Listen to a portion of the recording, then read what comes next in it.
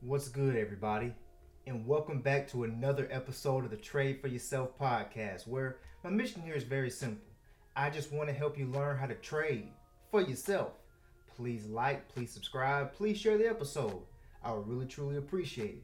Anything discussed in this episode is not financial advice. Please do your own research before investing into any stock. This episode is going to be about the largest company on the stock market. But before we get into that, there's one key question that we have to ask about every company before you invest into it for yourself. Are the best days for this company ahead of them, or are their best days behind them? Are they growing? Are they innovating? Are they making more money? Are they bringing in more profit? Are they adding more value to shareholders? You have to ask the question, are the best days ahead of them or behind them before making that investment? If the best days for the company are ahead of them, then proceed accordingly and pick your spots. If the best days are behind them, I suggest you invest into another company. So this episode is going to be all about Apple, ticker symbol APPL. Apple has a market cap of about $2.8 trillion, which is the largest market cap on the stock market. We're going to go through their revenue, go through their products, go through what they have moving forward, and really answer the question, are the best days for this company ahead of them or behind them? Let's get into it. In Apple's annual report for 2021, Apple reported great numbers.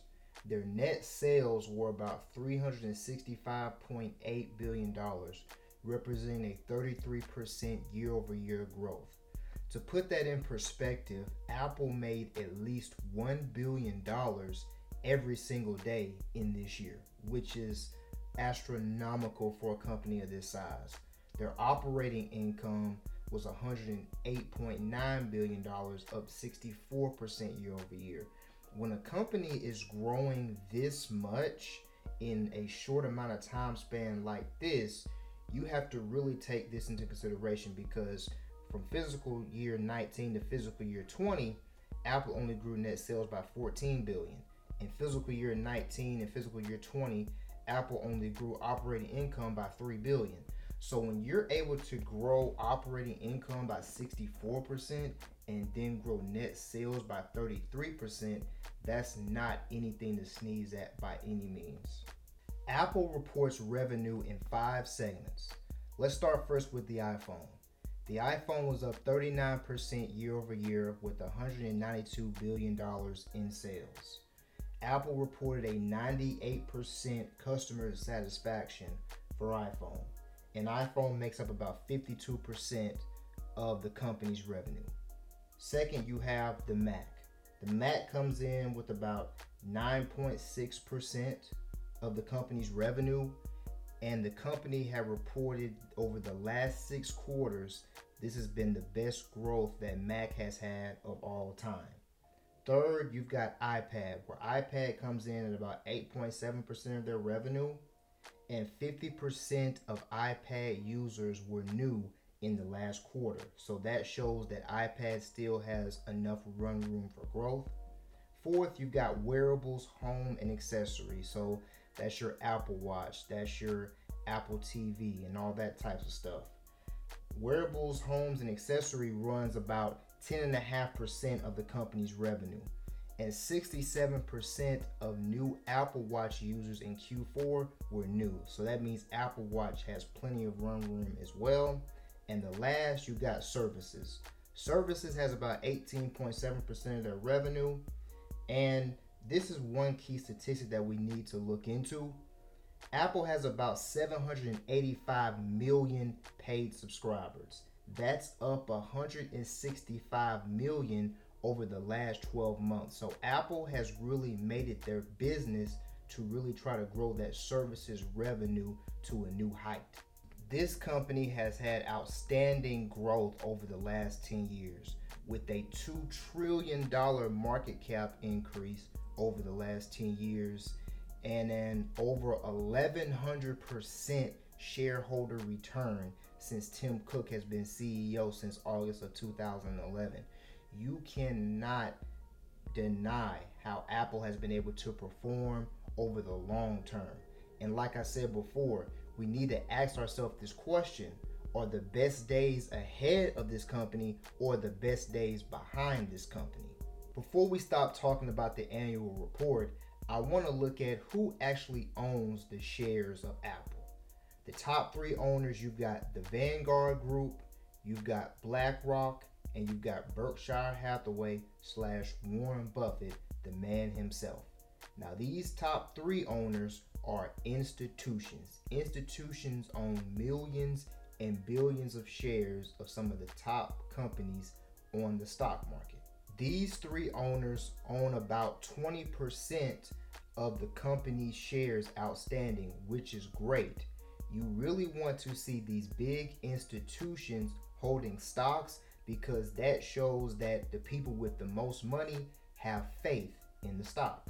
We also need to pay attention to how many shares that management owns. So management owns almost 10 million shares of Apple. Tim Cook, which is the CEO of the company, owns about 3.2 million shares, and Art Levinson, who is the chairman of the board of directors, owns about 4.5 million shares. So when you look at that, Tim Cook owns about a third of the board of directors shares, and Art Levinson owns about 45%, so nearly 50% of the board shares. So this is great because these two top people are the top ranking personnel in the company. So we need to see that they have faith in the stock as well because they are the ones that are running the company. At the end of the day, we want to ask ourselves the question: are the best days ahead of Apple or the best days behind Apple? Looking at the acquisitions that they've made over the last few years will tell us what industries they are trying to tap into and break into. They've been acquiring companies in augmented reality, machine learning, personal health, virtual reality, artificial intelligence, autonomous vehicles, payments, all of those different industries. If you look at the products and the services that Apple has released in the past and the ones that they are rumored to be working on now and releasing in the future, Apple has a track record of acquiring a company and then releasing a product shortly after that. So Apple announced that your phone will soon be able to accept payments through Tap to Pay. Now, this is a big deal because this is going to put Apple in direct competition with Square, who also has a method for entrepreneurs and business owners to be able to accept contactless payments. Now, Stripe, which is one of the biggest fintech companies in the world, will be the first payment platform to offer Tap to Pay on iPhone to their business customers, including Shopify point of sale app this spring. This right here is a big deal because now you've got the biggest company in the world coming into the fintech space. When Apple has already been doing Apple Wallet, they've already released their own credit card through a partnership between Goldman Sachs. So Apple is inserting themselves fully into the fintech space. This shows that Apple still has a leg up and room for growth in their services-based businesses.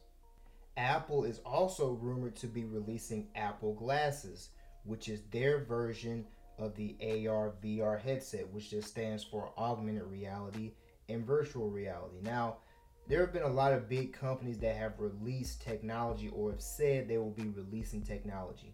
Microsoft with their HoloLens, Meta, which is still Facebook in my opinion, they've released Oculus and now they're doing Meta Quest, those sorts of things. There's rumors that Google will be releasing things, Snapchat may be releasing things. Look, Apple is one of the best technology companies in the world. Apple is going to make sure that they are going to be implanted into anything and everything that has to do with the metaverse because there's too much money out here to be made. And Apple is not going to sit on the sidelines because Apple has $203 billion in cash. So they can do whatever they want to do whenever they want to do it. Apple has also been expected to release a self-driving car as soon as 2025. This is going to put Apple into the autonomous vehicles business, which is another great growth engine in terms of technology for the future. When you really dive deep and you really analyze what Apple has been methodically doing over the last 5 to 10 years in terms of their acquisitions, when you look at the new product lineups, when you look at the new services they're going to be releasing, and you look at the new technology they're trying to get into, Apple is not playing. Apple is a $2.8 trillion company with $203 billion in cash, which gives them the ability to do so many different things. They could buy up as many companies as they wanted to, but Apple is being very, very strategic with what they're doing over the long term.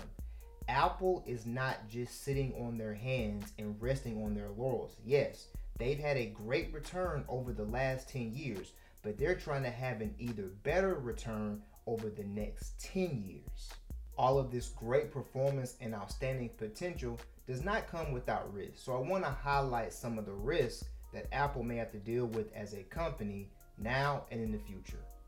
Wall Street measures Apple by their iPhone sales, which is fair because the iPhone makes up about 52% of the company's revenue.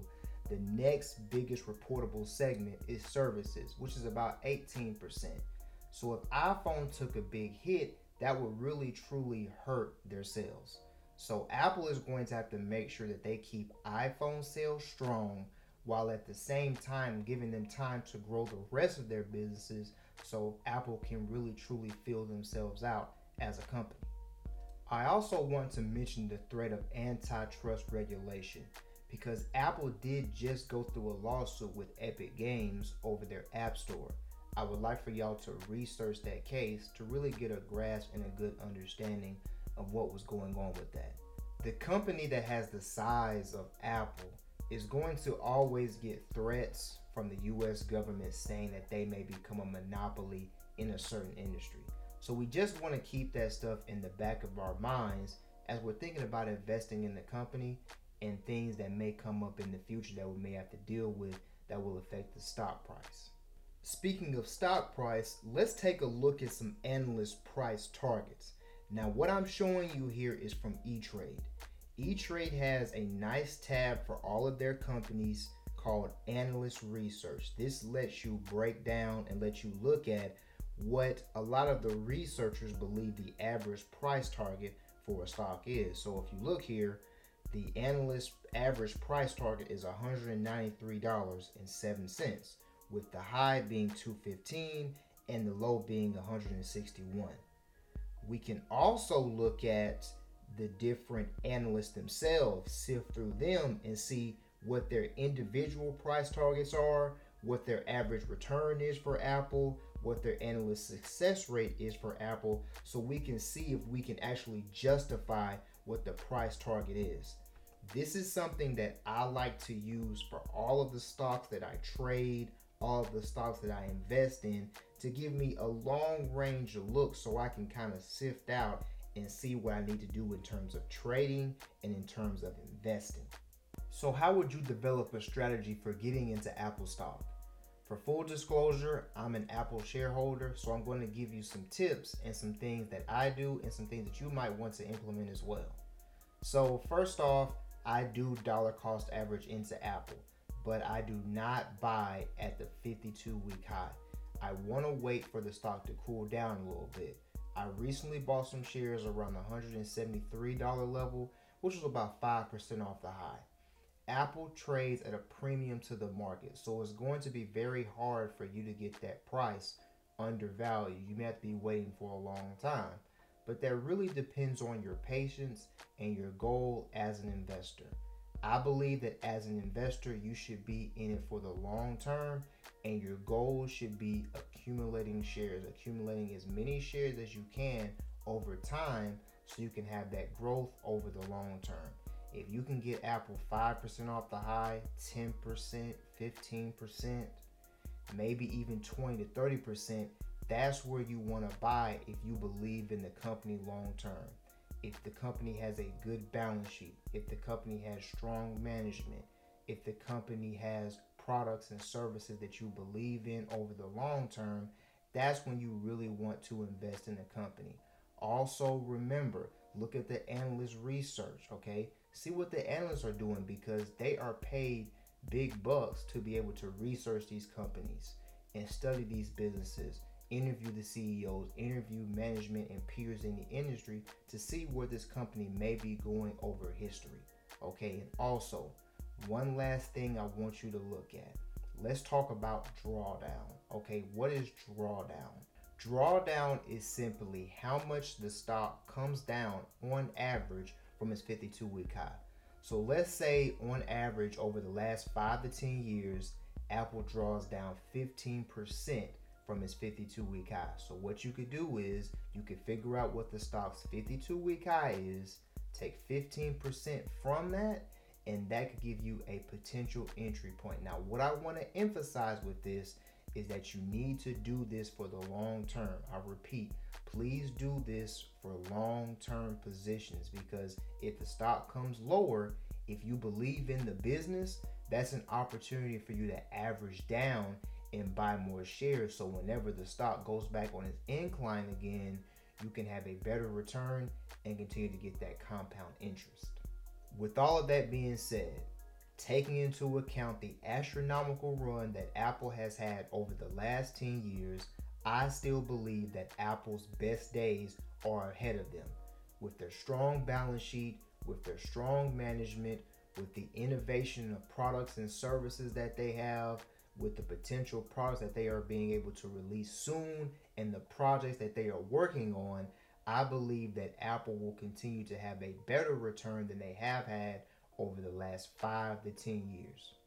So as always, thank y'all for listening to this Apple stock analysis episode, okay?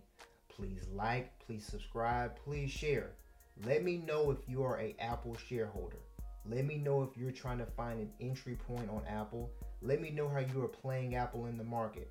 Are you buying shares? Are you trading leaps?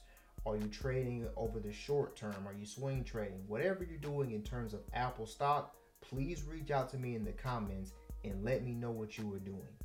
As always, don't pay for it. Trade for it. I'll catch y'all on the next one.